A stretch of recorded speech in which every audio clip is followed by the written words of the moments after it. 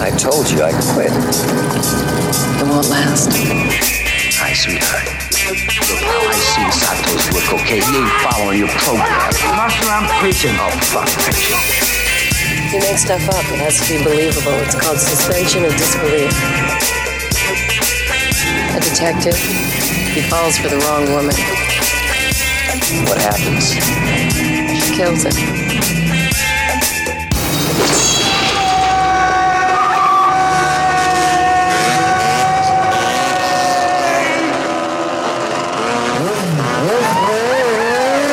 Hey everyone, welcome back to another episode of Sleazoids, the podcast where we go down the rabbit hole of 20th century genre fare, from the most influential canon classics to the trashiest exploitation films we can get our hands on, and invite you to tag along in helping us create a canon of sleaze.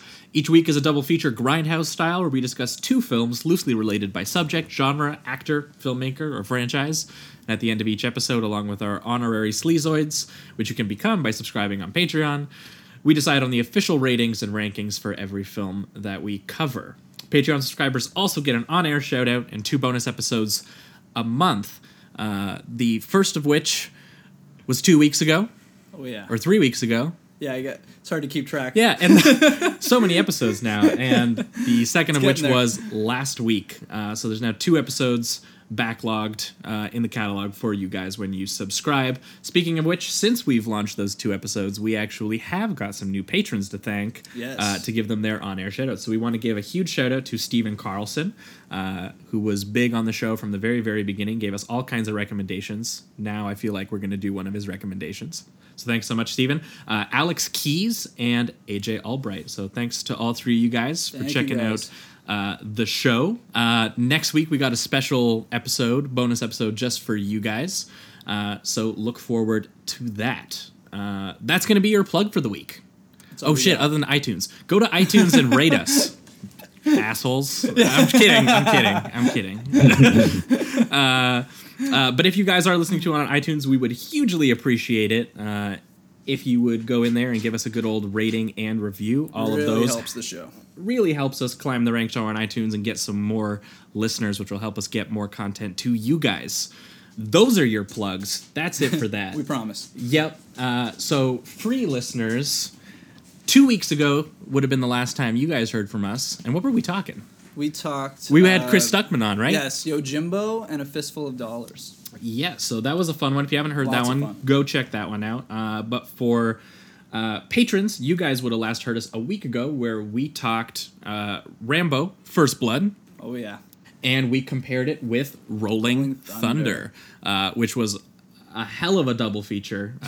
2 insanely violent Vietnam-era action films. They were pretty wild, so if you haven't heard that one, I'd recommend going back and checking that one. But this week, we have another special guest for you guys coming on. Danny Bose. How you doing, Danny? I'm doing great, guys. It's good to be here among fellow connoisseurs of sleaze. Yes. And from what we understand, you brought a particularly sleazy feature for us this week.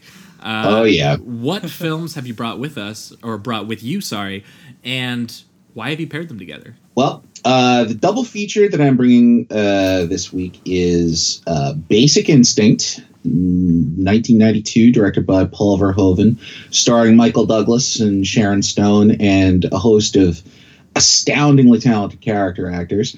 And the second film, 1989's Black Rain, directed by Ridley Scott, also starring Michael Douglas, who is the link between these movies, in that in both of them, he's playing a cop named Nick in both movies. That's true. Oh, I didn't. Yeah, I never even his last name is Curran in Basic Instinct. His last name is Conklin in Black Rain, but he is referred to dozens of times as Nick by everybody, and that was something and Nikki, in particular. Oh yeah, and Nikki at intimate moments, and then there's a slightly like less prominent but equally important, I would say, link between the two is that they're both. The cinematographer of both films was Jan de Bont, who would later go on to direct the all-timer Speed. And Keanu Reeves on the bus. Yeah, so good. And then he kind of had the Stephen Daldry career trajectory where, like he had the good first one and then fell off a cliff, Yeah. Or did Daldry have a Jan de Bont? Yeah, and he shot Die Hard too, right? He's like an excellent cinematographer. Oh, yeah. Jan de Bont was an elite cinematographer before. I mean, he was so good at being a cinematographer, they had to let him direct. And then, it didn't work out so great, but, What did he do after Speed? He did Speed 2. Fucking Cruise Control. He did Speed 2. Like he made a whole bunch of bullshit after Speed 1. Yeah. But yeah, as a cinematographer, he was top notch. And there's this like lovely kind of dreamy, like kind of tactile smokiness kind of that he brings to both Basic Instinct and Black Rain. Yeah, he shot these only like 2 or 3 years apart. So yeah, they were like part of a very distinct and period of Michael Douglas movies, which also include, like in this period and like along this line, Fatal Attraction is another notable entry in this Michael Douglas period, as was Disclosure. This wouldn't have been too far after Wall Street either. No, and it was coming right after Wall Street. Yeah, it was kind of just like king of the trashy men here. Yeah. Oh yeah, and we'll definitely get into that. Yeah. Yeah, and I do think that this period is inaugurated with Wall Street, where all of a sudden Michael Douglas is playing like the embodiment of a certain type of white male American sleaze. He's like just very in Basic Instinct and Black Rain in particular, like it's where the clearest parallels in this are apparent. Like he's always at any moment in both of these films, he is at most a second away from just explosions of full-on rage. Yes. Just roiling with demons and all kinds of shit that he's trying to barely keep repressed. Yeah, he's on the edge throughout both films. Yeah, every scene. Edge, absolutely, and frequently, explodes. He does not. He does not do a very good job of keeping it together either. He's always blowing up at people, and like literally waving his dick around, and just like and figuratively waving his dick around. It's like because when Josh asked me about coming on the podcast and said it's called Sleazoids, I was like, and Aiden, you give a double feature. I was like, well, we got to do Mikey D, man, because that's just this has been like a personal hobby horse of mine for going back. Like I saw Basic Instinct in the theater opening weekend, and I had been looking fucking forward to it for like months beforehand. I was like, oh, that is going to be dope, and it did not disappoint. Never has. It's it's aged like a fine wine would aspire to age this well. Awesome, man, awesome. All right, well, I think are gonna get into it. What do you say? Basic Instinct? Basic Instinct. Let's do this. Basic Instinct. You're in over your head.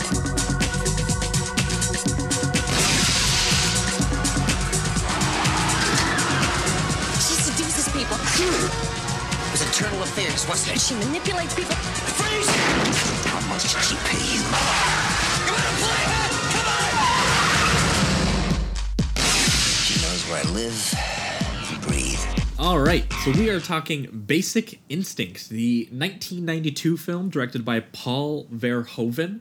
It's kind of a neo-noir, I guess an erotic thriller would be the definition. But definitely erotic. but I don't know that Verhoeven is a filmmaker that fits cleanly into any sort of boxes in this particular case. Mm-hmm. It's a pretty wild film about a detective played by Michael Douglas named Nick Curran, who takes over an investigation involving a deeply brutal serial killer, in which, according to the film's description, a beautiful and seductive woman could be involved. That woman played by Sharon Stone in a very iconic performance, and So rewatching cold, so it, a lot more going on in that performance than I think even the cultural references seem to give it credit for. But I'm going to go ahead and say it right off the bat. This is one of my favorite openings to a film ever.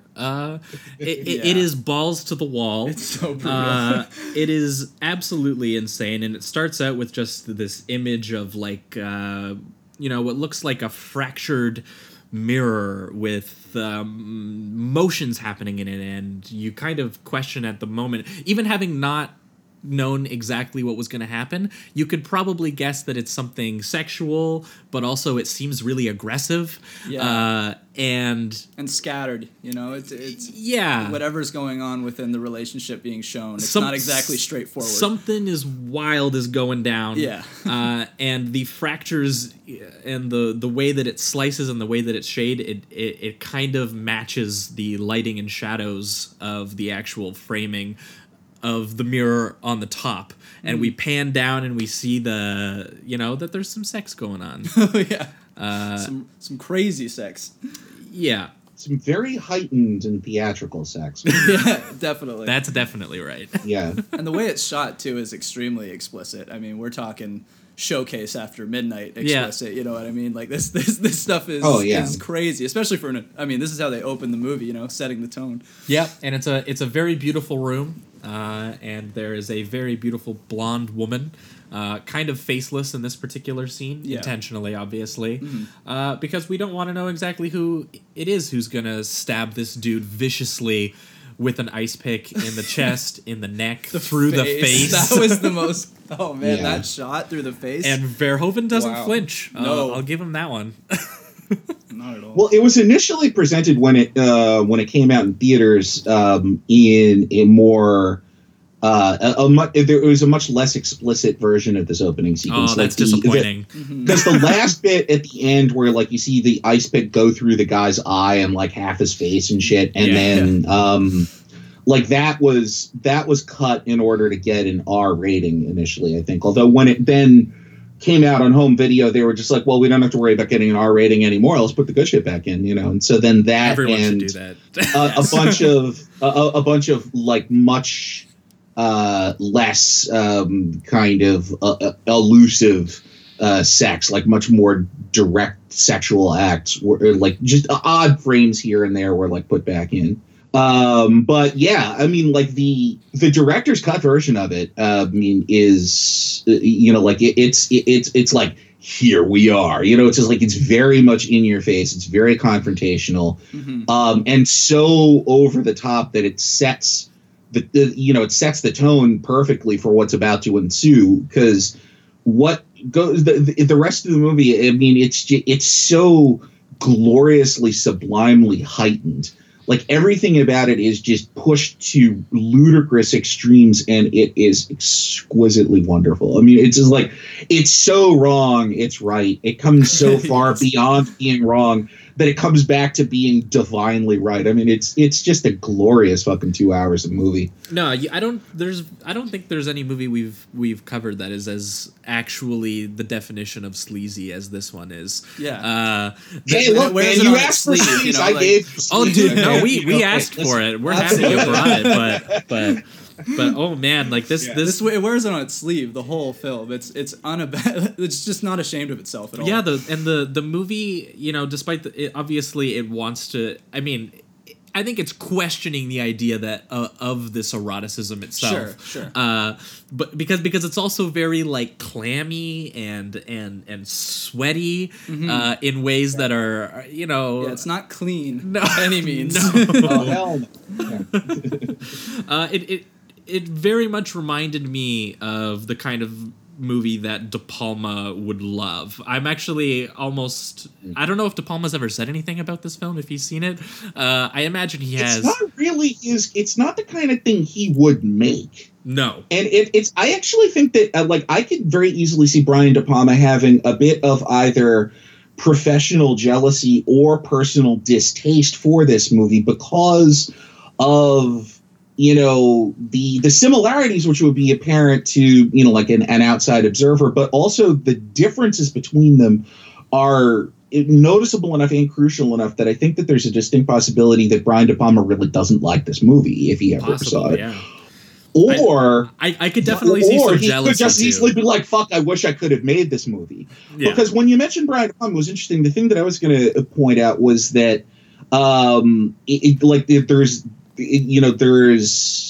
it's not what you would normally think of as a Hitchcockian type movie, but it's clearly made by somebody who has watched, Vertigo. And a number of other Hitchcock films, intimately knows them. And the thing that I was going to say is that, how like when film critics who don't do drugs claim that some wild movie is like, oh my God, it's like Vertigo on acid, and they get the drug reference wrong. There's a very highly specific drug analogy that I thought of for this, which is that it's like somebody watched Vertigo on poppers and angel dust, because it has to be like a particularly like fucking grimy drug combination. Like, I mean, you got to be really serious about taking fucking drugs to take like that combination of drugs. And then watching like Vertigo on that yields like, I'm going to write Basic Instinct. And not that I'm, intimately familiar with screenwriter Joe Esterhaus's personal habits, but I mean, he is somebody who has spent considerable stretches of his life in states of non-sobriety, shall we say. Yeah, and your Vertigo comparison is definitely apt, because this is about a detective in his own way who is... It's about sexual obsession. A dude who feels like he's lost something and he's trying to fill it with just an insatiable desire. Yeah. And I just say his desires, and I mean, both of them in their own way. I think Hitchcock obviously wrestled with the idea that its protagonist was impure as well, but Verhoeven's version of impure is let's just say it's a little bit more impure. Because I was going to say, like, yeah, Hitchcock characters fill that void with, like, Freud, and Verhoeven characters fill that void with whiskey and cocaine, Yeah. And I think that's where the most interesting thing about Basic Instinct, actually let's get into some of the story elements here. Sure. I think that this movie really does, and the way it worked best for me was kind of like a precursor to what we would eventually see in things like Gone Girl, which is a film that feels inspired by this, and very much so.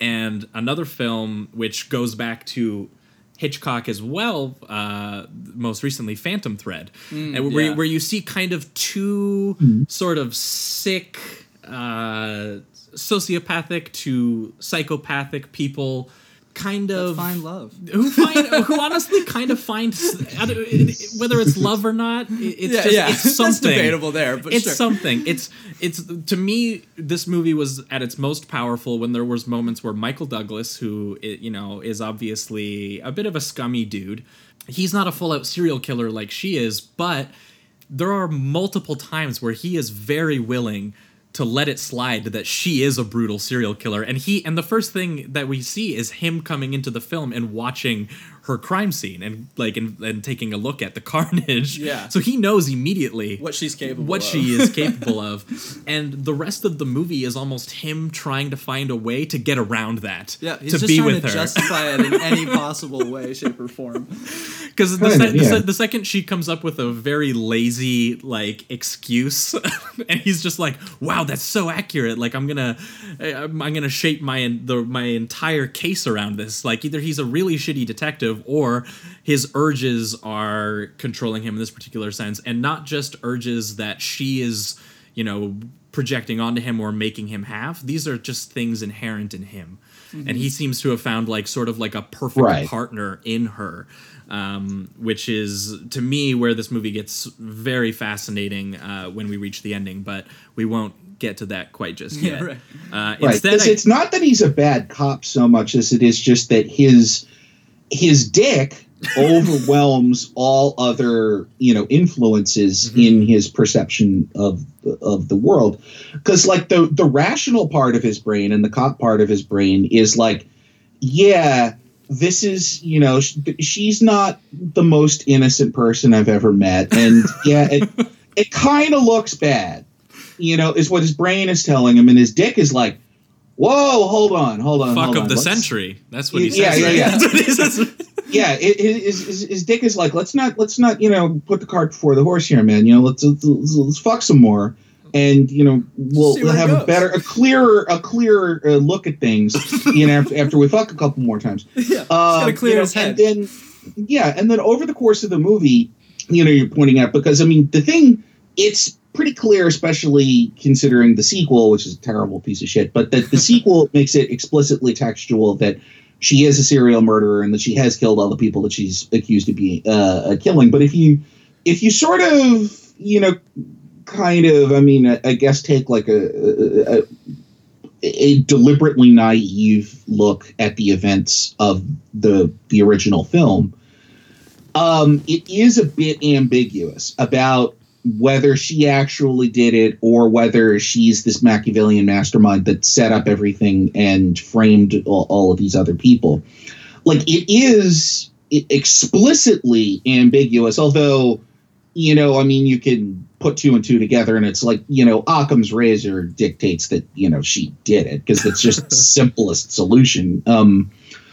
Oh, God, there was a reason why I started babbling about this shit, and now I totally fucking forgot what it was. Oh, it's all good, man. Well, no. Here goes. I just remember what it was. Yeah. Okay. So what she did was, in order to preserve the purity of Michael Douglas's sense of her as being just like, nah, she's just my girlfriend and she's interesting. She's not boring.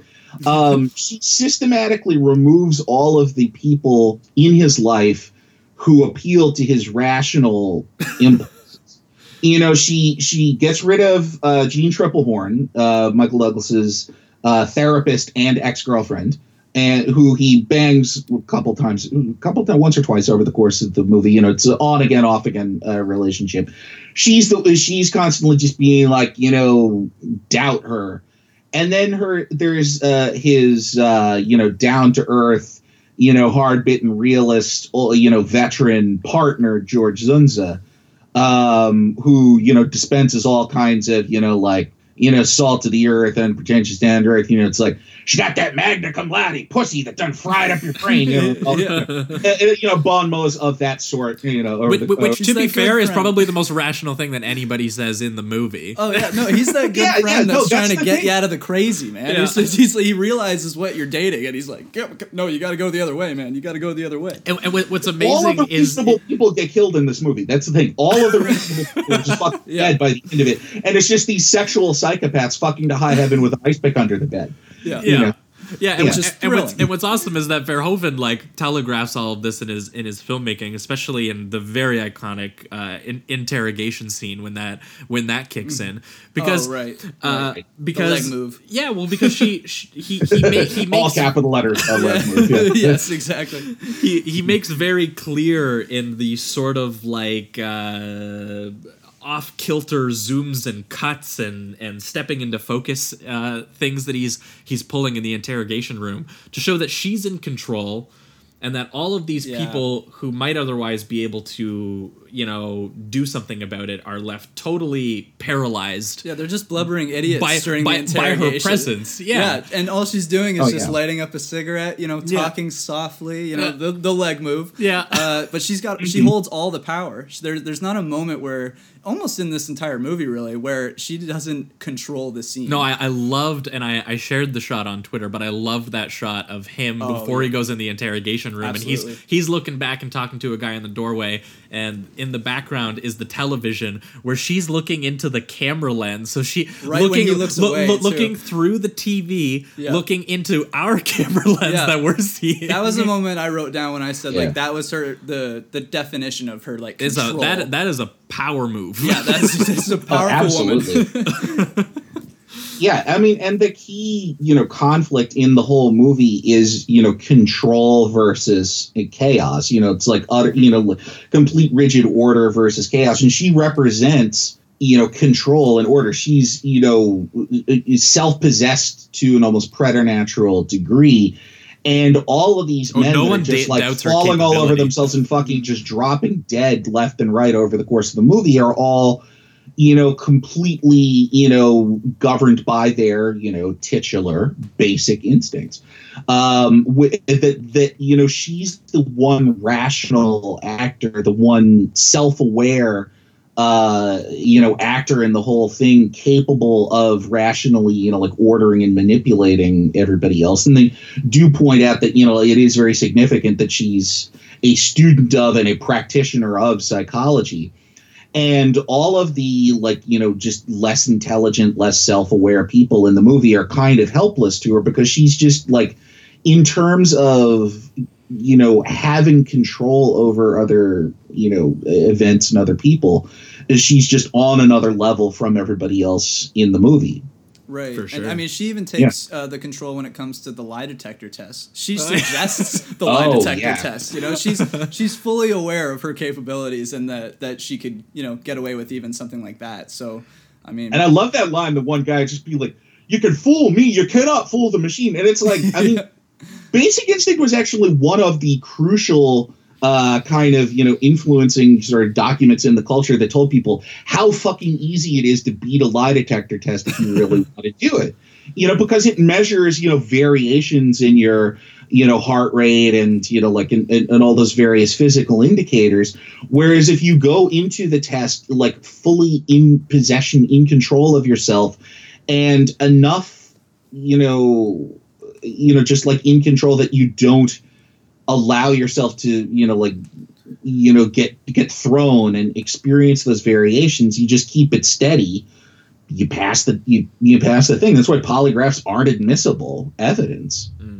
But in this world, in this fictional world, they still had this ardent belief in the supremacy of polygraph machines, and that through her, diabolical, which is why, in real terms, her intelligence as it's presented in the movie, it's not like genuine diabolical genius. It's like a sort of limited intellect's version of diabolical genius.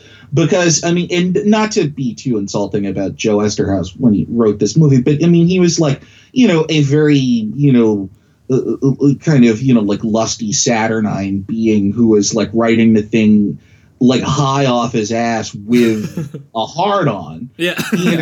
So it's so her diabolical intelligence is diabolically intelligent by that baseline. Yeah. Sure. But yeah. I mean, but the logic of the movie is entirely internally consistent. Mm-hmm. The construction of the narrative and the way that it goes is immaculate. Oh, and what Stone actually does with the character makes a huge difference too. Oh, yeah. I mean, she definitely elevates it, because when there's that famous just litany of actresses who turned the role down, and after you see what Sharon Stone did with the role, you go down that list, which is basically literally every actress of an appropriate age in Hollywood at the time.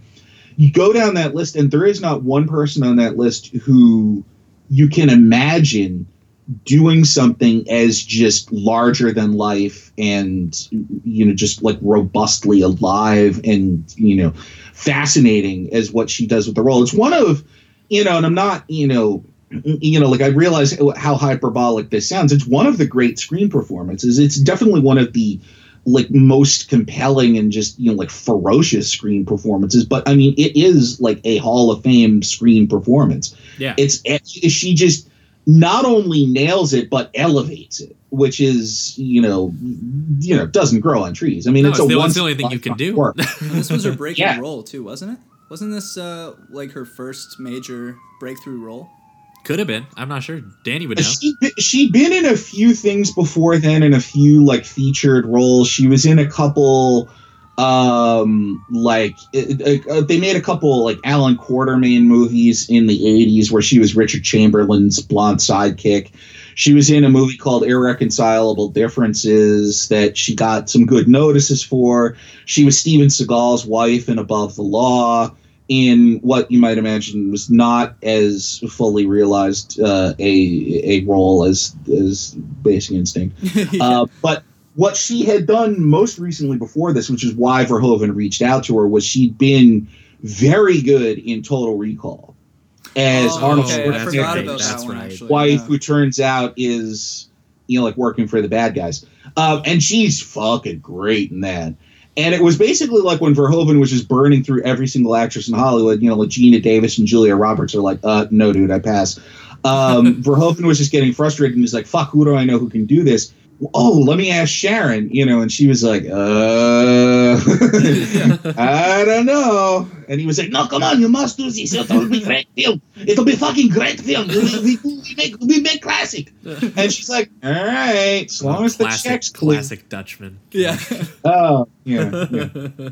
I don't want to make films that are boring. I want to make films that are interesting, that make people want to fuck. It's like, yeah, well, all right, cool, man. Well, successful, man. Successful, man. You really got to trust your director if you're going to get involved in a project such as this. I mean, I can imagine people reading the script and just like, what do I have to do? Like, that is crazy. Please tell me this writer is in rehab. And it's like, he's right here at the table with me. Sorry. No, and Verhoeven does it right by just being in complete lockstep, like, with the perversities of this film. Like, only a dude who is like, no, this is a genuinely sexy and terrifying situation, and I'm gonna film it like it's both. It's the only way that this film's gonna work. It actually, because we were talking about how people like to compare this to De Palma, it actually reminds me a lot more of something that Cronenberg would be interested in. Now, Cronenberg wouldn't have made this script, but Verhoeven seems on that kind of wavelength where just he's in tune with the sort of both sexual and violent energy that's at the core of this.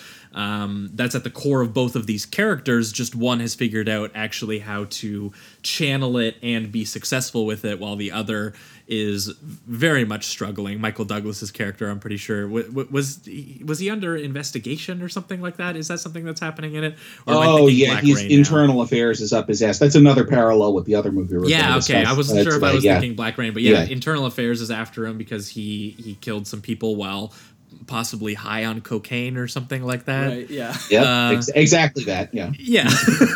Yeah. So just doing good cop work, Yeah, just your average Joe. Yeah, exactly. Hey, look, when coffee's not enough, you got to go for something a little stronger, Yeah, man. Yep. And it'll cut down on the donut intake because it's it's an appetite suppressant. So it's like cocaine is probably better for cops. Yeah, and Michael Douglas in this, he's very interesting. I think I guess the only reason he's sympathetic in this is just because obviously it's very clear to, I think, the audience that even if Sharon Stone hasn't done it, she knows something. She's done something. Oh yeah, she doesn't try to hide it for a second. If she hasn't done this, she's done some shit. Yeah. So for that reason alone, you're kind of just like, okay, well, I guess I'm with Michael Douglas on this. But then Michael Douglas kind of tests you. Yeah, over and over again. Yeah. Oh yeah. The thing that also just about what Michael Douglas kind of presents and represents in this, and something about like the kind of overall, kind of color palette that de Bont and Verhoeven are working with here. It kind of brings to mind, like, what if the timelines, like, lined up with this? Like, what if, like, Hieronymus Bosch painted a psychology textbook, like, specifically, like, a chapter on sexual dysfunction in a psychology textbook. And Michael Douglas is, like, that perfect, kind of, like, like, guy in a Bosch painting, like, with a fucking forked dick. Just trying to fuck everything. It's this fascinating, kind of difficult at times to look at, but still really compelling. Just kind of glimpse into just pure, like, sexually dysfunctional id just being projected on a film screen. Mm-hmm. I mean, he does this great job of just channeling that and not trying to, kind of like rein it in or anything like that. He just like, goes there and stays there and kind of, like lets the audience kind of just sort of behold this really kind of, fascinatingly grotesque sight. Grotesque stuff there. Yeah, I mean, it's like it's Grand Guignol's sexuality, and I mean, this is the one thing when you were mentioning earlier, like, comparisons with De Palma and Cronenberg. I mean, this is one instance where I would, just politely take issue with that and say that Basic Instinct set up Paul Verhoeven as somebody with no peers in portraying this kind of psychology, this kind of like twisted sexuality. I mean, that Verhoeven kind of stands alone on an island with this kind of singular portrayal of all of this shit. Just like an unhinged. The ways in which it is unhinged and the degree to which it is unhinged is something that nobody's ever. I mean, the closest that I've ever seen is when you mentioned Gone Girl. The bit when the bit when Doogie Howser gets murked in Gone Girl. It was like, and I think I remember Ignatiy Vishnevetsky pointing this out too. It's like, oh, it's a Paul Verhoeven movie, and I was like, oh yeah, Ignatiy, oh yeah, baby, good call. Yeah, there's definitely something to the way, because Verhoeven's so interesting, because I've watched quite a few of his films, and I, when people talk like, auteur status, they kind of a lot of the time just mean like a distinctive visual style.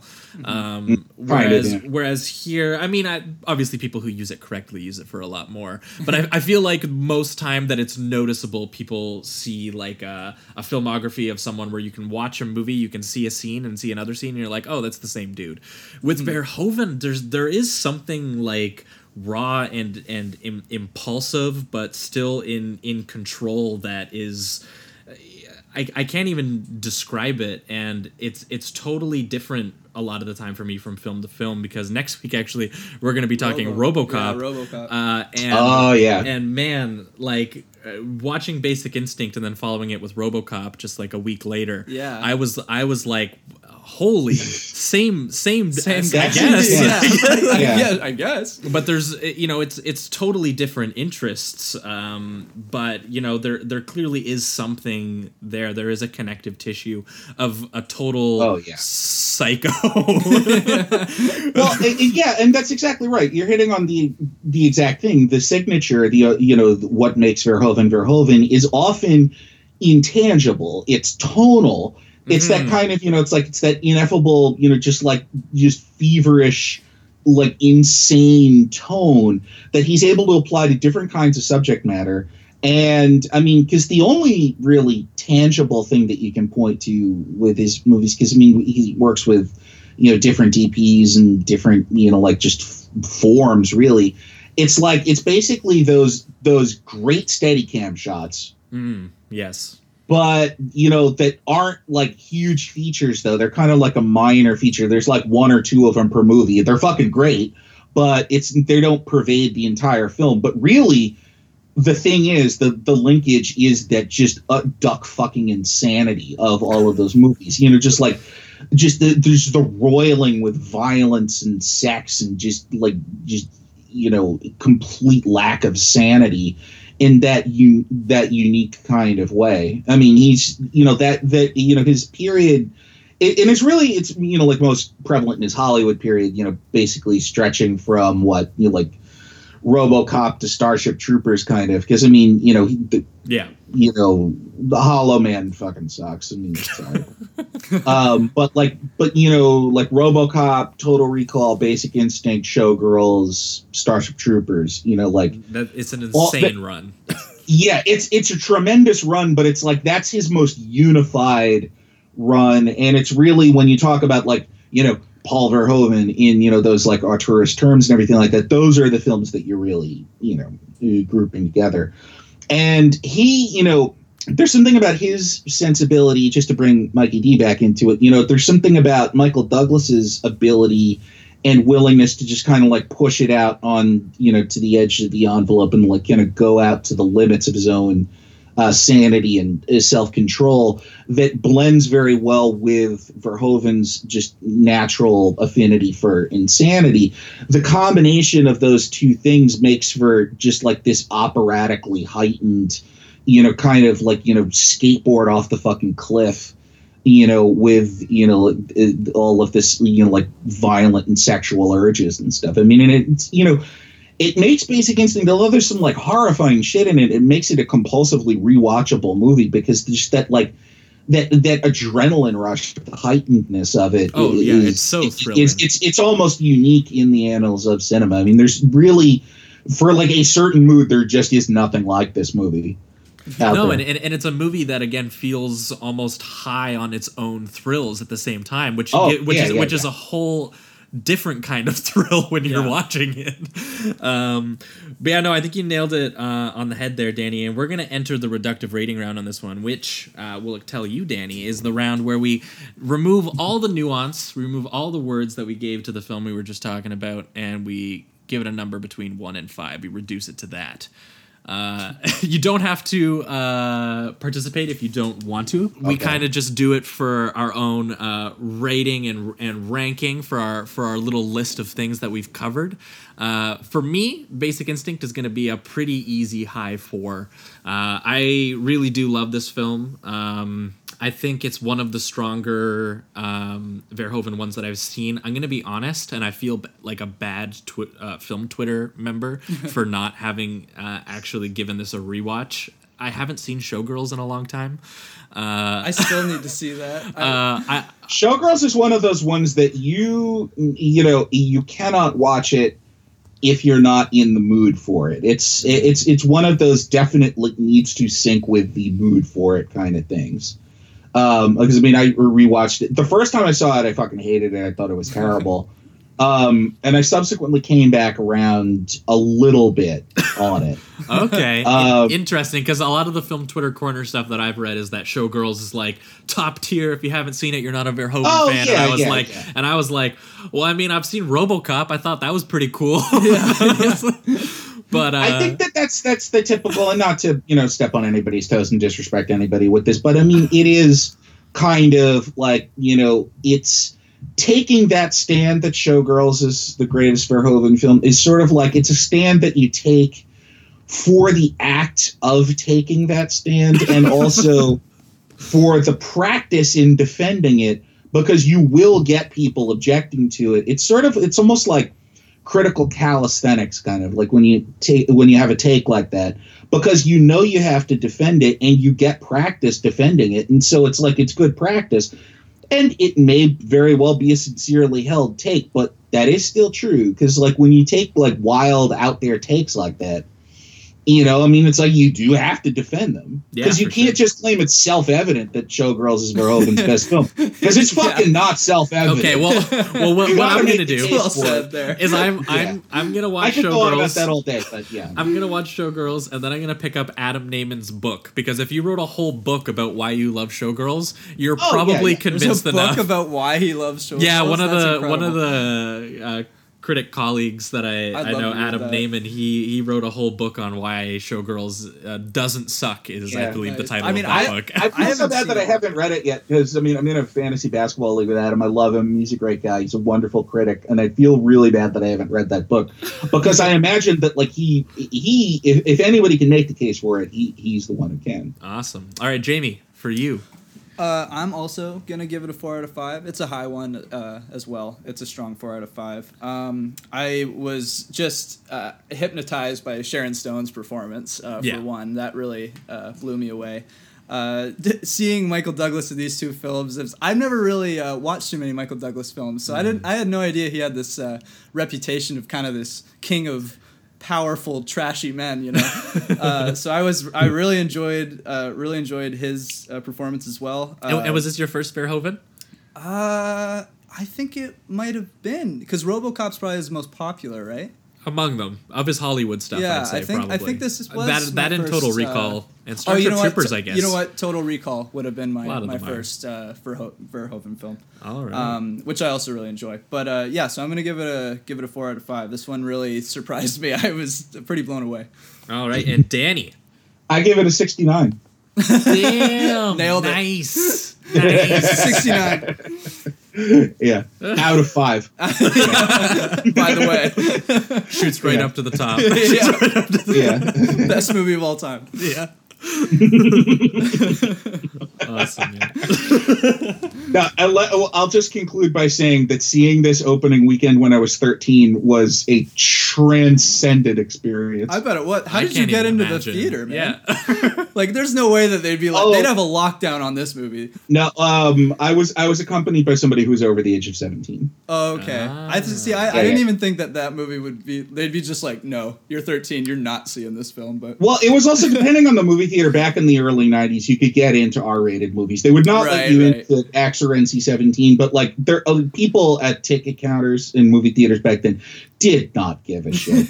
Especially in New York City. Maybe in like more culturally conservative parts of the United States, you'd have trouble with that, but not in Brooklyn. They just didn't give a fuck. The person was there because, you know, it's like, all right, you want to see some tits? Get in there, kid. Enjoy yourself. You know, get some life experience. Yeah, you're gonna learn a lot, kid. You come out, it's like, have you been experienced? Well, I have.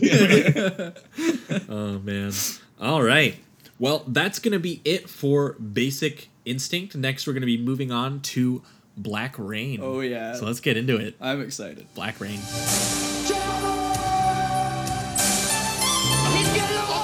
I thought we were working together. The guy's getting away. You have no part in this. I am the solution to your problems.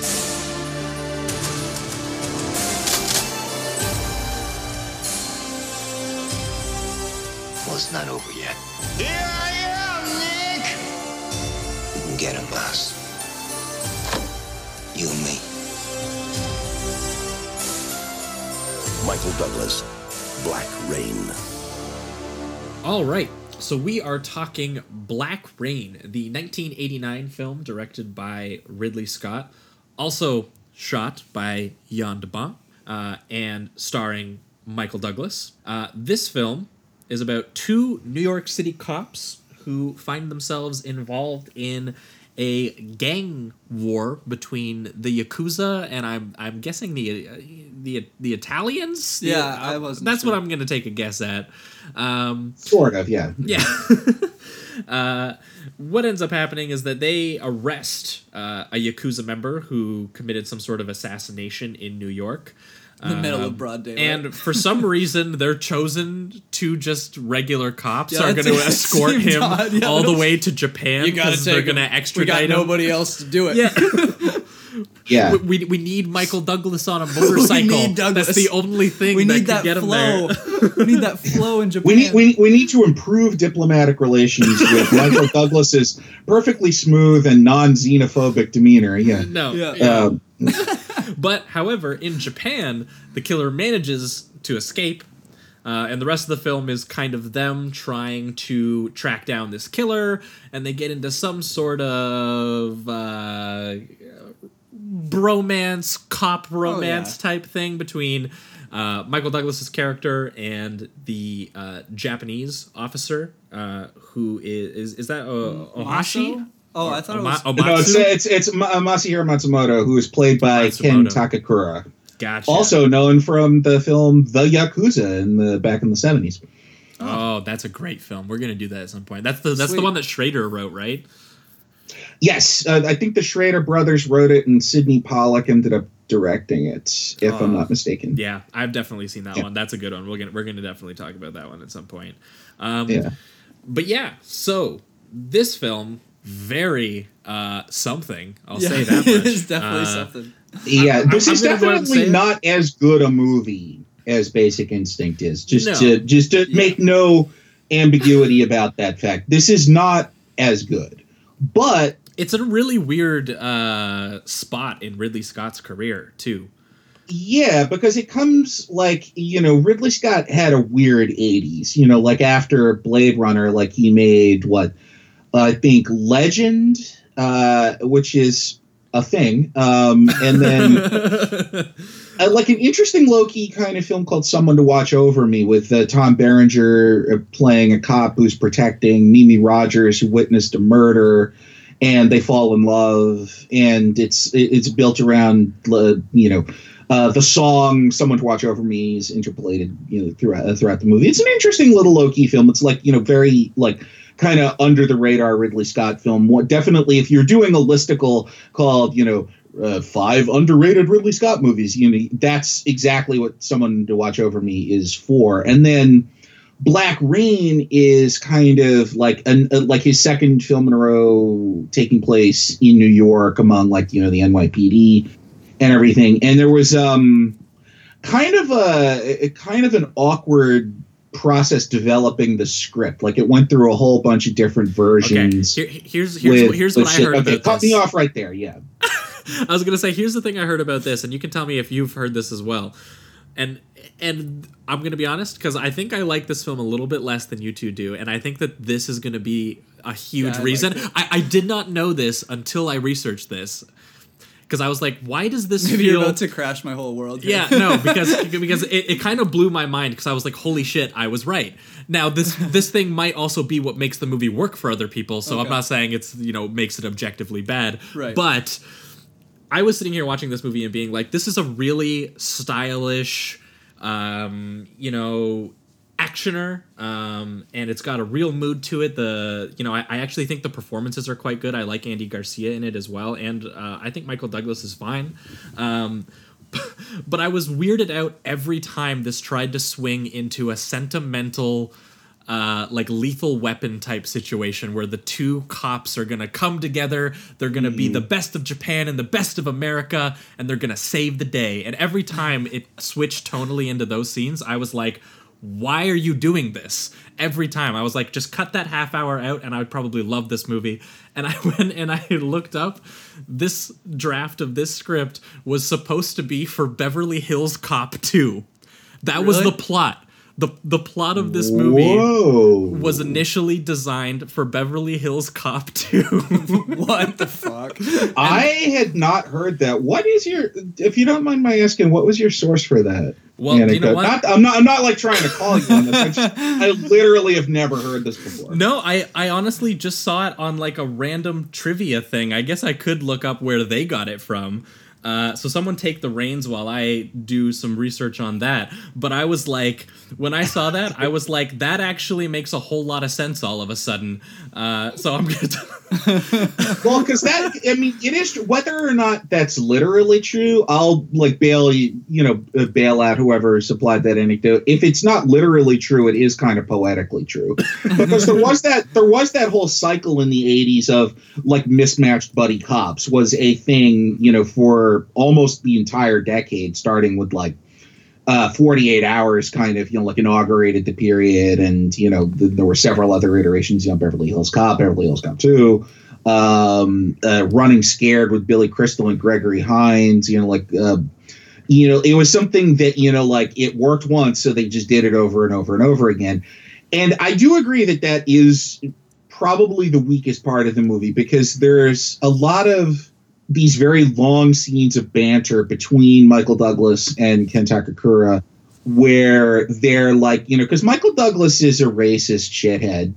Oh yeah. And Ken Takakura is a total tight ass.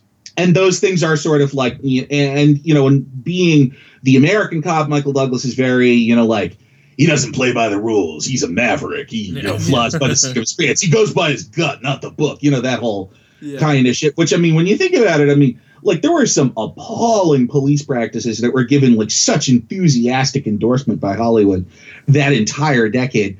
You know, so it's like the conflict of, you know, doesn't go by the book and doesn't go by his gut. And, you know, ultimately they managed to find, you know, common, you know, course, you know, through their shared love of and devotion to justice.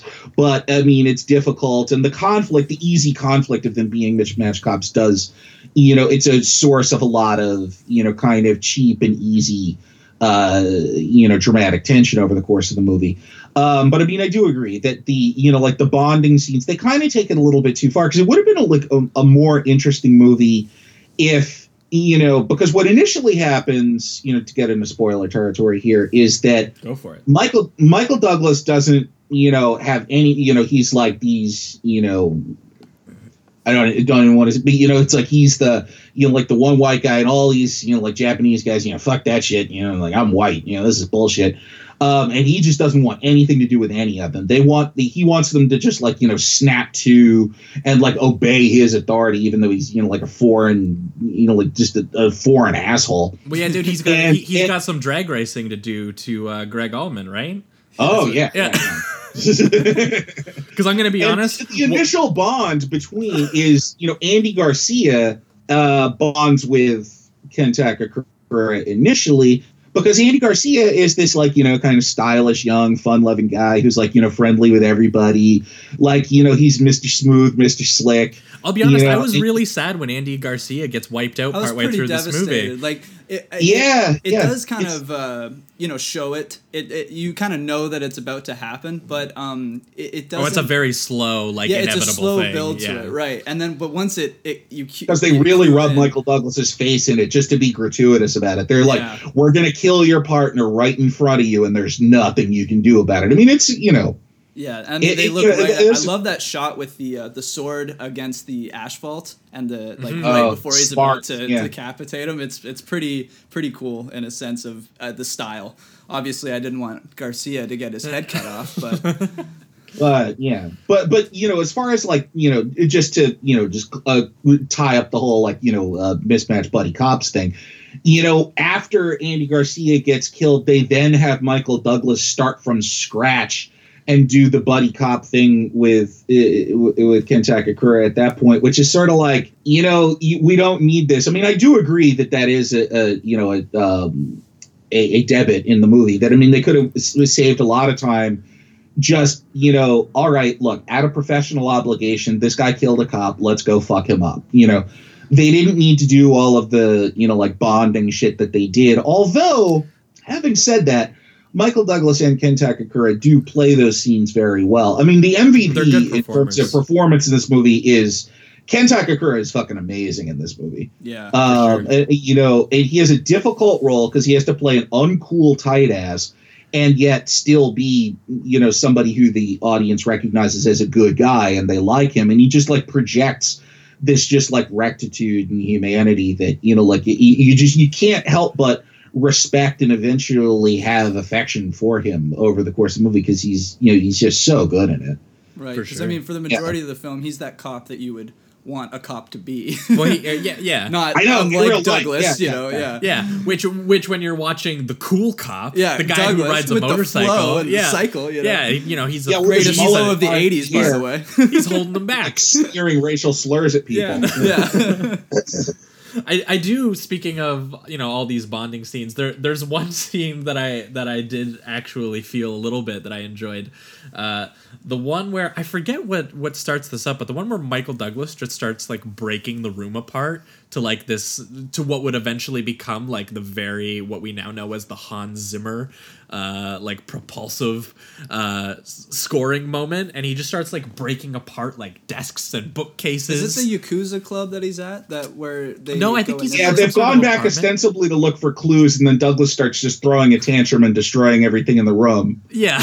It's out of frustration, I'm assuming, right? It's because he can't find anything and it's not going his way. So obviously, this is how his character reacts. Yeah, in a completely impulsive manner and aggressive. And that the Zimmer score just really kind of sweeps you up into Douglas's state of mind in that.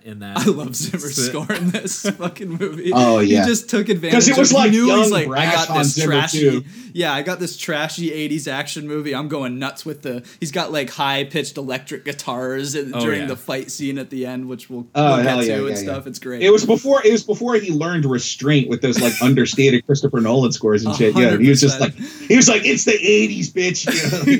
Sniffed a line and wrote a even riff. The audience is on cocaine. Like, come on. You gotta rev it up. And I'll say the way that. Oh, sorry. Oh, I was just gonna say the best thing for me that this movie does have going for it is the style of it. Yes. Even in because obviously Jan's that's what saves cinematography is excellent, and just the fact that they were able to go to Japanese locations that obviously look amazing. Yeah, you could feel like Ridley. I haven't seen the two films he did between this and Blade Runner, but you can feel like Ridley was looking. He was like, I want a really interesting locale that expresses something about my characters and the situation that they're in. And I'm not sure, Danny, because you've seen the other two, was that lacking in something like the previous one you said took place in New York? It was a much more restrained type film. It was much more of like an interiors kind of thing. Like it was a lot like Rain back, because he was, I think, I mean, I'm not sure exactly what was going through his head, but as best as I can surmise watching like the progression of these movies, you see him, you know, after that 1-2 of Alien and Blade Runner, which still kind of defines his career because it's still his career's peak, you know, right there at the beginning. He wanted, you can see him trying to prove that he's not a one-trick pony and like, you know, trying other shit. You know, like going in something to watch over me is almost like, I mean, compared to the rest of his filmography, it's like something you'd see on TCM. Like it's very like restrained and all of like, you know, these interiors of luxurious Manhattan apartment buildings and stuff. Like, I mean, and it's very consumed with Mimi Rogers' confinement and all of in these you know, interiors. And what you see in Black Rain is in a couple senses, but in the one that you just mentioned, you know, like all of those great, you know, like Osaka nighttime, just like landscapes. It was like you see Ridley Scott like at home, just like, oh yeah, this is sort of like Blade Runner, except we didn't have to build this set. It's just like this here. You know, they built this whole city. This is the good shit, man. Yeah, let's have a couple really cool nighttime shots of Osaka. Yeah, Jan. Yeah. Yeah. You know, Blade Runner was fun, wasn't it? Oh, man, yeah. You know, and there's all of those where it's like, you know, just those great nighttime shots of Osaka where you're just like, oh, yeah, you know, Ridley watched those dailies and he was like, oh, I'm the best, ain't I? You know? Look at that neon. Neon's the best shit, man. Yeah. Colors. But there was another great kind of Blade Runner throwback, which is, you know, after in the scene we were just talking about where Michael Douglas, you know, tears apart that like Yakuza locker room or whatever the fuck it is. And at the end of it, he finds the clue that he's looking for in kind of a Blade Runner throwback. You know, it's like when Deckard finds the scale of the snake at that one crime scene. It's, you know, Nick Conklin finds that sequin of the, I guess, like B-girl at Kate Capshaw's bar. Oh, right. Who they then are like, oh yeah, that girl who witnessed the murder, you know, she's sort of caught up in it, and through finding that sequin, they make the connection to her, and then they start following her and like, you know, getting to the bottom of the thing. But it was interesting to me to see that linkage with, you know, with Blade Runner. You know, it's like, oh yeah, like, you know, like one tiny thing that you would totally miss in a, you know, a hazy room. Our grim police hero finds the clue and follows the clue because that's the job. But yeah, I mean, the only thing really, and it does to the degree that it succeeds, the thing that it's that successfully elevates it above, like, you know, just run of the mill, you know, boilerplate 80s cop movies and 80s buddy cop movies is that tone and the visual sophistication and style that Ridley Scott brings to it just innately by being Ridley Scott. Yeah. If there's any dude who can just elevate material just by, like, you know, you viewing it through how he sees it, Ridley Scott's one of those dudes. Well, it's like the motorcycle chase at the end, the big finale. Like, you know, we saw one in Rambo, which was actually very good. I like that motorcycle chase. But with this one, you can tell it's Ridley because he's got crane shots, you know, over the field and stuff. Everything is so big and large. Even in the shot where the mud spatters the camera lens. Just right, during the fight. I loved that. Yeah, that was great.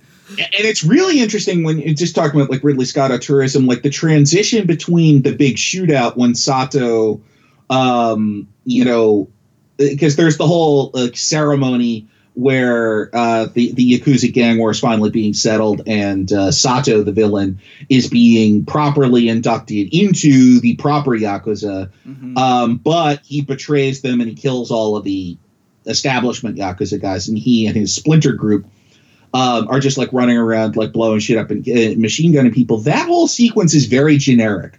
Like that sequence does not like it has very few hallmarks of, okay, this is something that Ridley Scott as an artist spent time doing. I mean, it feels almost as though large parts of the gunfight were turned over to the second unit. But then the transition into that motorcycle chase, which you both noted as well, is very Ridley. And you can tell that he was more engaged in the drama of, okay, all of the bullshit is out of the way. And now we're down to in a very elemental sense, the hero is pursuing the villain. We've established that the hero is a motorcyclist and a good one. And there's the chase where he hunts down his quarry and, gets him. And then they have their hand-to-hand combat where, once again, as they did earlier in the movie, when it comes right down to it, Michael Douglas is able to subdue him, and we've been expecting him to kill Sato in revenge for having killed Andy Garcia, but he learns from Masahiro Matsumoto, and the right thing to do is to bring him in, and because I love that hard cut. Yeah, I love that hard cut so much. It's great. He's like, I'm arresting you, and then all the cops are like, whoa, that loudmouth white asshole actually did something good. Holy shit. Like, that's the thing. It's, Michael Douglas thinks, yeah, they're in awe of me because I caught Sato. And they're just like, holy shit. So just shifting from that into the reason why I included this movie as part of a double feature of Sleaze is that Michael Douglas's character in this, Nick Conklin, is, I think, even more morally compromised than Nick Curran in Basic Instinct, which, you think, holy shit, he's more fucked up than the character in Basic Instinct. Because his character in Basic Instinct, he was essentially, as, Gene Triplehorn tells him at one point, it's like, you're a good cop. And to the extent that he's like an investigator who's able to like follow clues and put things together, and he's like tenaciously pursues the process and he has an interest in seeing justice done, it is true. He is, he's a good cop who's got a serious drug and penis problem, but he is a good cop. Nick Conklin is a really dirty cop in Black Rain. It's like we're introduced to him like on like his answering machine. It's just like, all right, IA's got you and they're going to fuck you. And it's just like, it's a given at the beginning of very beginning of the movie that he's about to not be a cop anymore because he's broken all these rules. And it's like, and it's one of the rare instances that you see in a movie in this era of the maverick cop who doesn't play by the rules and goes by his gut, getting some comeuppance for his actions, because it's like, he and some other cops skimmed a bunch of money off of this drug dealer that they busted, which, as tempting as it might be, is still a no-no. And if you, do that kind of thing, it's, you got to face some consequences for it. And it's when they send him over to Japan to escort Sato back to hand over to the Osaka police. This is kind of like, might be his last act as a police officer. And it's like, until the very end of the movie, we're not really shown a side of Michael Douglas's character that shows that he in any way actually is a good cop. I mean, he's so like, all he really recognizes in terms of like moral authority is his own, for lack of a better term, base instincts, that, his own personal sense of what constitutes right and wrong and what makes a good and a bad cop is what he goes by, rather than any like established moral standard. Like, he doesn't see anything wrong with stealing if he's stealing from a bad guy, but it's like, you can't steal shit, it's just. And he also, he physically harms them too.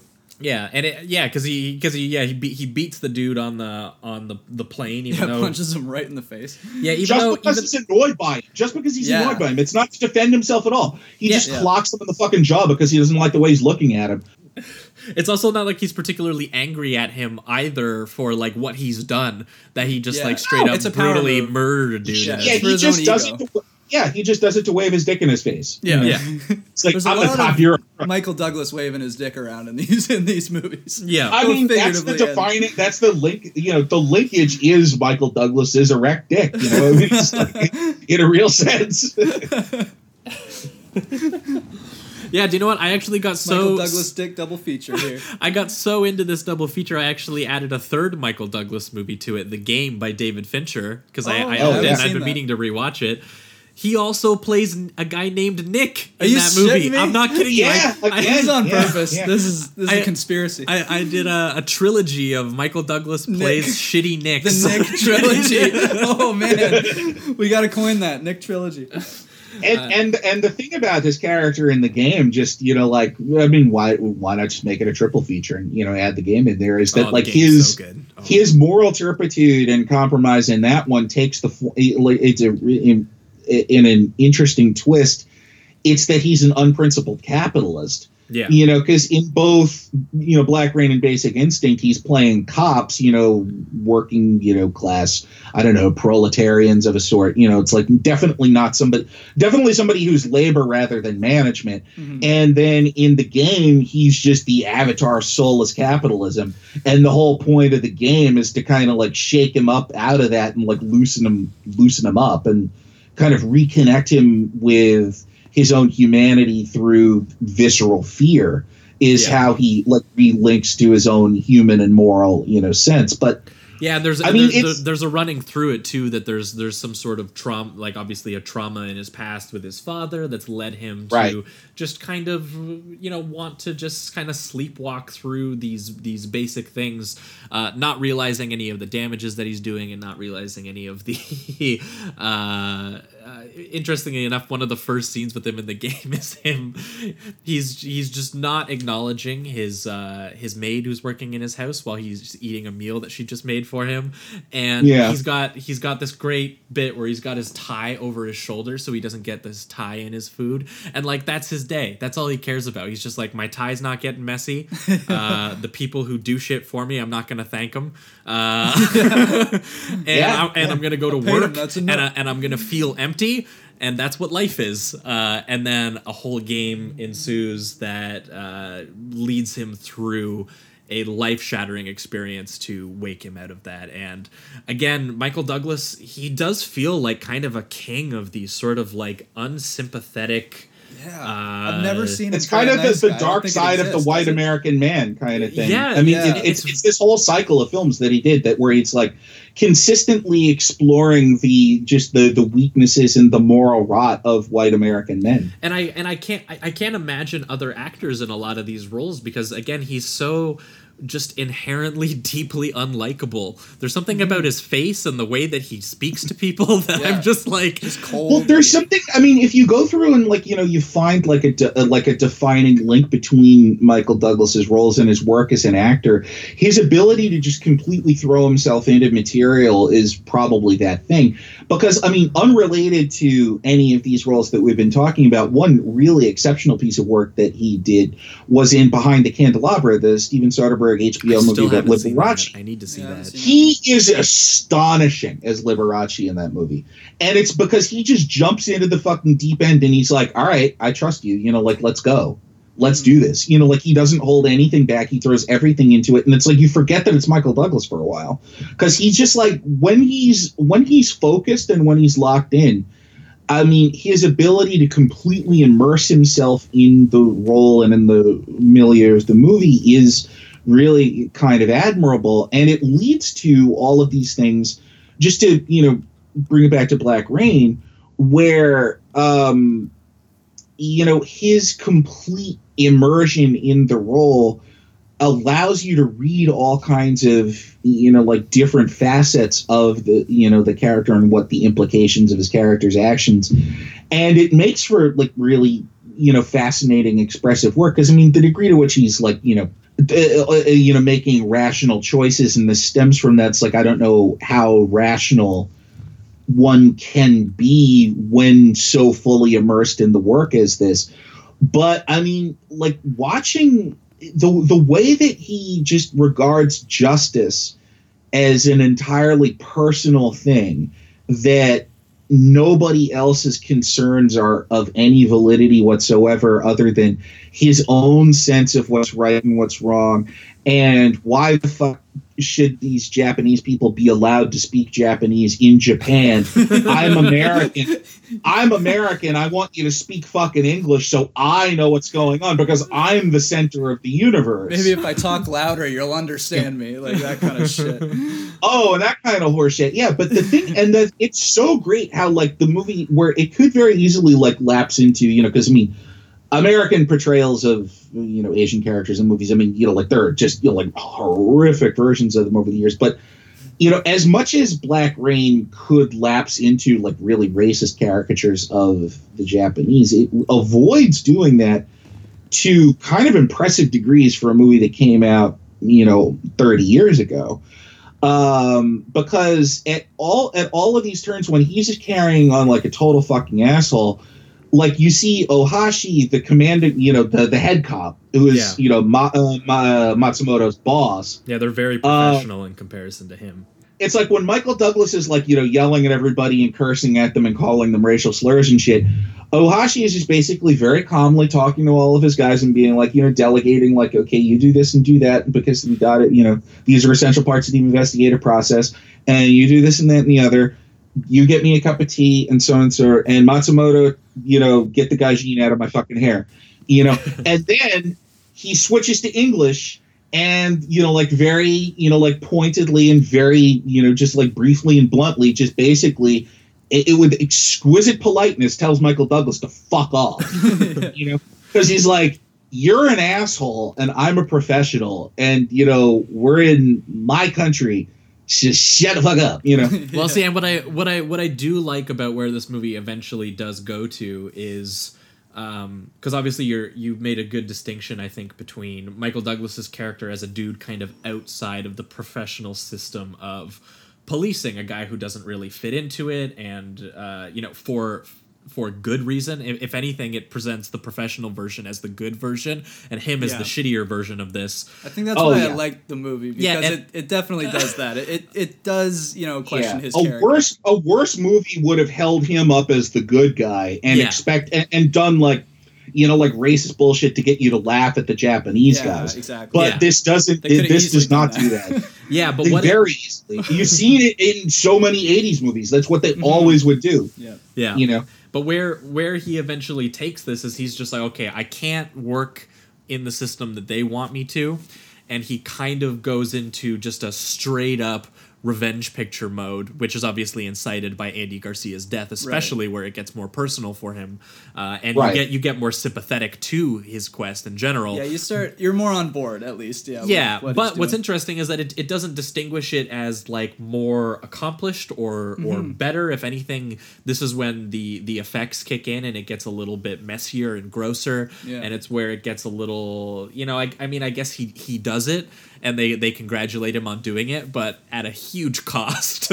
You know, he got his own friend killed, and it's just like, you know, so it's a really interesting case of he kind of finds a mirror image of himself in this overly violent dude of the Yakuza who seems to be misbehaving even in the violent history of the Yakuza and going a little bit far. Because all of the establishment Yakuza guys are like, this guy's a loose cannon. He doesn't care about anything, man. He's no good. We want to have him clipped. You know, I mean, it's like, we do not endorse this individual's activities. And you're right. It is a very interesting parallel between Sato and Conklin in this, because they are sort of to each other's respective milieus what they, you know, they each, they are reflections of each other. And the irony of that, you know, like Michael Douglas going off the reservation at the end of the, you know, like in the last stretch of the movie, is that when he finally has a, you know, when he finally orients his moral compass toward doing the more, like, objectively right thing and stopping just, you know, it's through pursuing his ends in the most selfish ways that he has over the course of the movie, and the least, you know, institutionally, you know, permissible ways.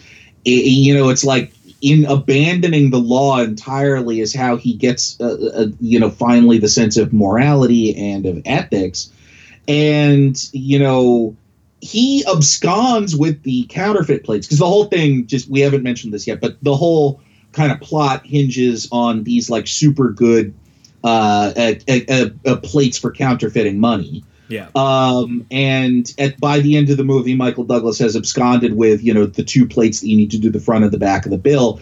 And there's nothing really stopping him from just keeping them for himself, or like, selling them to, like the highest bidder or something. Right. But, for reasons that maybe he can't even articulate, he gives them back to Matsumoto at the end, and Matsumoto's like, wow, I did. And that look on his face, it like is unmistakable. He's like, holy shit, I did not expect you to do this. I did not expect you to do the right thing here, And it's not because he's, like undergone any kind of conscious moral transformation. It's because he personally likes this cop who follows the rules. I felt that too. And it's because of his personal friendship with that guy that he does the right thing, rather than having any kind of moral and ethical awakening. So it does leave him off at the end of the movie as, in a way, just as big a piece of shit as he was at the beginning of the movie, except that IA is a little bit more successful about it. Yeah. Internal Affairs won't be breathing down the back of his neck anymore.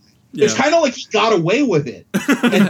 Exits with a big thumbs up and everything. Yeah. That 80s thumbs up. Yeah. That little soundtrack going there too. Oh man, good stuff. Hold it on. Anyway, I think we're going to be entering the reductive rating round on this one. Black Rain, for me, is going to get a high 1, but I'm going to be giving it a 3.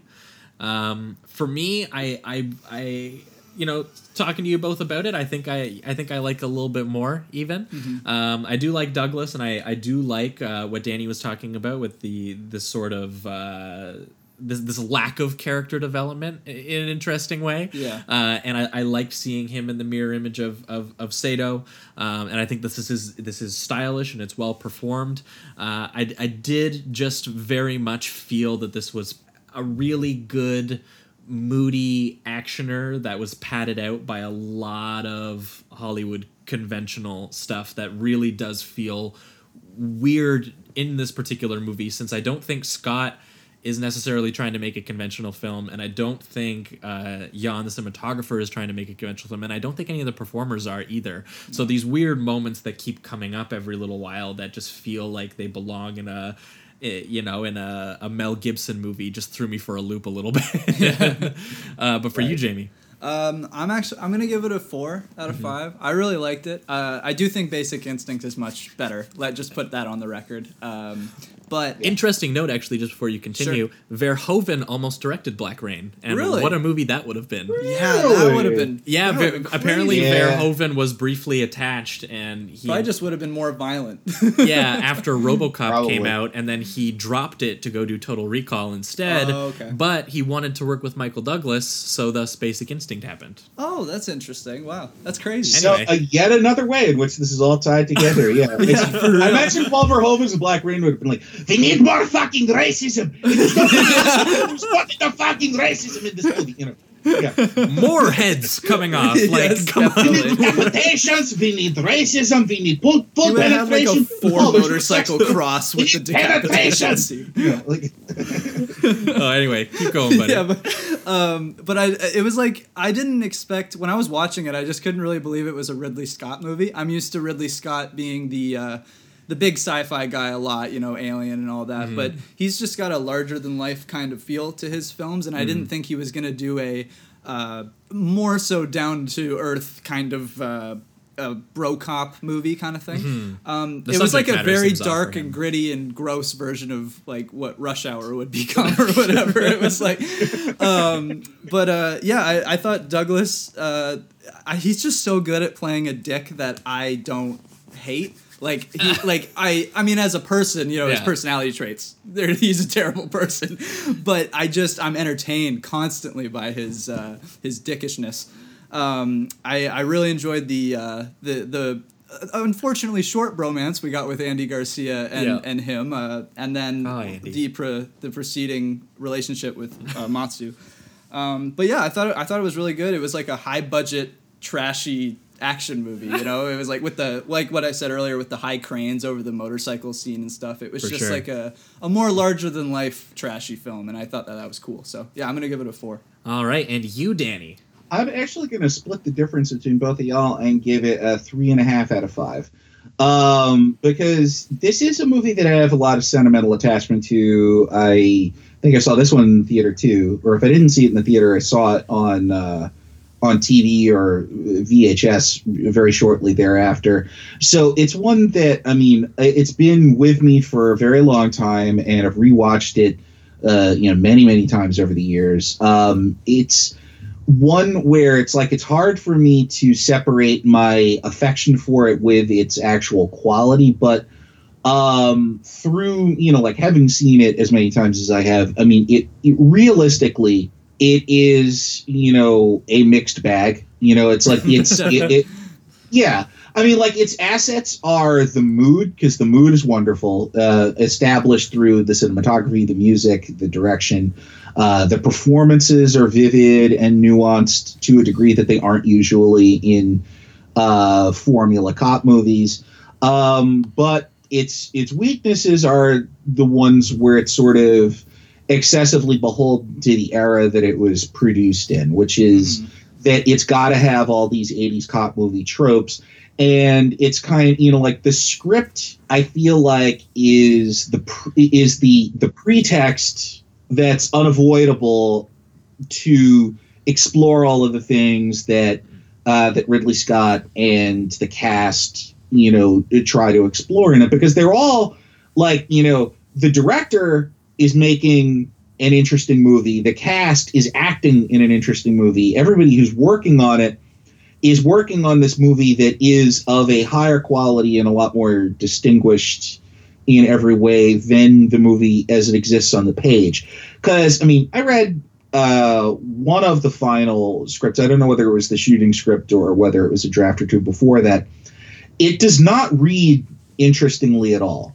Like, it's just a pro forma cop movie on the page. With that makes a lot of sense. Yeah, when you really look the setting. It, yeah, and it's also when it went through zillions of drafts. Like, I think it originated as something even more kind of anodyne and bullshit than it ultimately. Because, I mean, the thing is, it's like you guys are saying, it's a stylish genre piece in the end, the final result.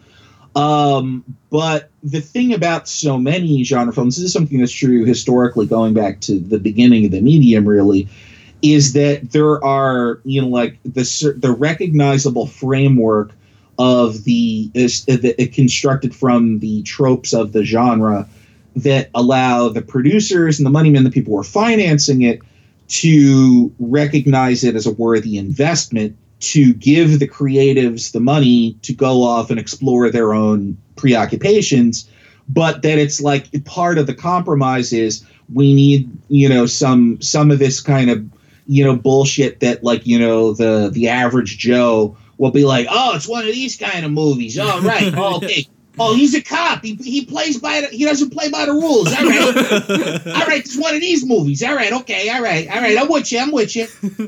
Yeah. And then, totally. It's like you get on board early with that, and then you go for like a nice stylish ride. But, it's the game is the game. It's the way that it's always been. And it's what I really feel like, you do when you're, exploring and luxuriating in genre film. You have to stay cognizant that, there are rules to the shit. Yeah. And, and occasionally they're more, like the kind of mundane realities intrude more often than they do otherwise. And sometimes you get something. Do you know what, like Danny? This is unacceptable. Yeah. Every movie should be RoboCop. There should be no compromise. Yeah. Because I was just going to throw it over and be like, like sometimes you get, perfection, like RoboCop or Basic Instinct or Total Recall, where it's like you have a clear genre piece that's just perfect in every way, but not everything can be RoboCop, and I mean, I don't accept that reality. I don't. No.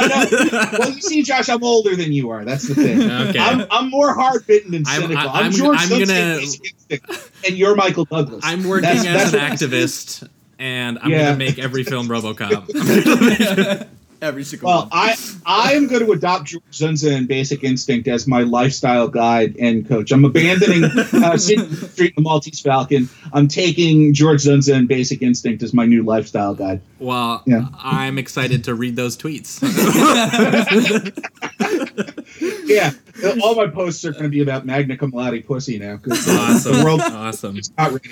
Yeah. All right. Well, I think that about does it for Black Rain. This has been your episode, your weekly episode of Sleazoids. Thanks so much, Danny, for that was a fun one. Yeah, bringing these two films along with you. It was great kicking it with you guys. This is a lot of fun because I really like both of these movies as you have picked up some subtle indicators over the course of the podcast. Oh, absolutely. No, that honestly that's big old 69 out of 5 score. That's all we can hope for, man. Is that people bring stuff that's sleazy and stuff that they can make an argument for because they like it. Those are the only two things that we want. So thanks so much, man. If you've got anything to plug, this is your time to do it. Yeah. Sometime in the next couple of years, I'm gonna have a film called In the Shade that I wrote and I'm gonna direct, and it's gonna come out some point soon. So check your local theater listings for that one. But don't hold your breath for like another 18 months or so. But that's like long term. Short term, I have a podcast called Minor Bows. Where it's sort of taken a new turn recently. It's basically just me ranting into a microphone about stuff for about an hour now. Yeah, you just did an episode on Uncharted, right? The Uncharted series. Ooh. Yep, my most recent episode is a reflection and a rumination on the literary qualities of the Uncharted games, which I'm very fond and which I play. Excellent. I am too. And replay quite a bit. So yeah, that's basically what I got going on now. So if you guys want to hear more of Danny, which after this podcast, I can't imagine you wouldn't want to hear more of Danny. I would go over to Minor Bows and check out his podcast over there. And we'll definitely keep our eyes peeled for a movie by Danny. What was the name again of the film that you're In the Shade, right? That was it? In the Shade. In the Shade. Well, I'm going to give it a glowing review without watching it when it appears on right Letterboxd. To Letterboxd. And I'm not going to discause that I know you. I'm just going to be like, this is. No, that's good. This is RoboCop. Yeah, this is a Tarkovsky film. It's amazing. Every single film critic I know is going to be fully expected to not disclose their conflict of interest and give it 5 stars and talk about how it's the greatest film ever made. This is going to work out fine. You don't even need to ask me. I'm just going to do it for fun. So it's a good thing that we don't have any incriminating evidence of this conspiracy on recording. Nope, that's right. Yeah. Power of editing too. Yeah, someone's going to go back 3 years from now. They're going to come back to this podcast and they're going to be like, holy shit. You bastard. Yeah. Anyway, guys, thanks so much for listening to this episode of Sleazoids. For listeners, next week we are back with a patron-exclusive bonus episode where we're going to be talking, as we mentioned, RoboCop, and we're going to be pairing it with we're going to be pairing with Terminator. Come on. We don't usually do 2 huge movies on the show. We usually try to do one big one and one lesser known one, but we couldn't think of anything for the Terminator that wasn't Terminator 2. Yeah, it worked too well. And we just talked Verhoeven, so why not do some more Verhoeven? And I will take any excuse to watch RoboCop because it's literally one of my all-time favorite films. Absolutely amazing. But for those of you who aren't patrons, we're going to be back in 2 weeks' time for you guys, where we're going to be having on another special guest to talk Troll 2. Yeah. Paired with The Best Worst Movie, which is the documentary about the making of Troll 2. And I haven't seen either of these films, but Jamie seems excited. I've seen the documentary, and it was really good, and I liked it. And then I've seen so many clips of Trolls 2, I might as well have seen the film. So I'm excited. So you guys have those to look forward to. Once again, if you guys are on iTunes already, and even if you're not, head on over to iTunes and give us a good old rating on there. As always, I'm Josh Lewis. You can find me on Twitter at @TheJoshL. And I'm Jamie Miller. Jamie Miller, ACAS, ACAS. And Danny, where can people find you on Twitter? You can find me at ByBows, BYBOWES. Awesome. Anyway, guys, thanks again so much for listening this week. Keep it sleazy. Keep it sleazy, everybody.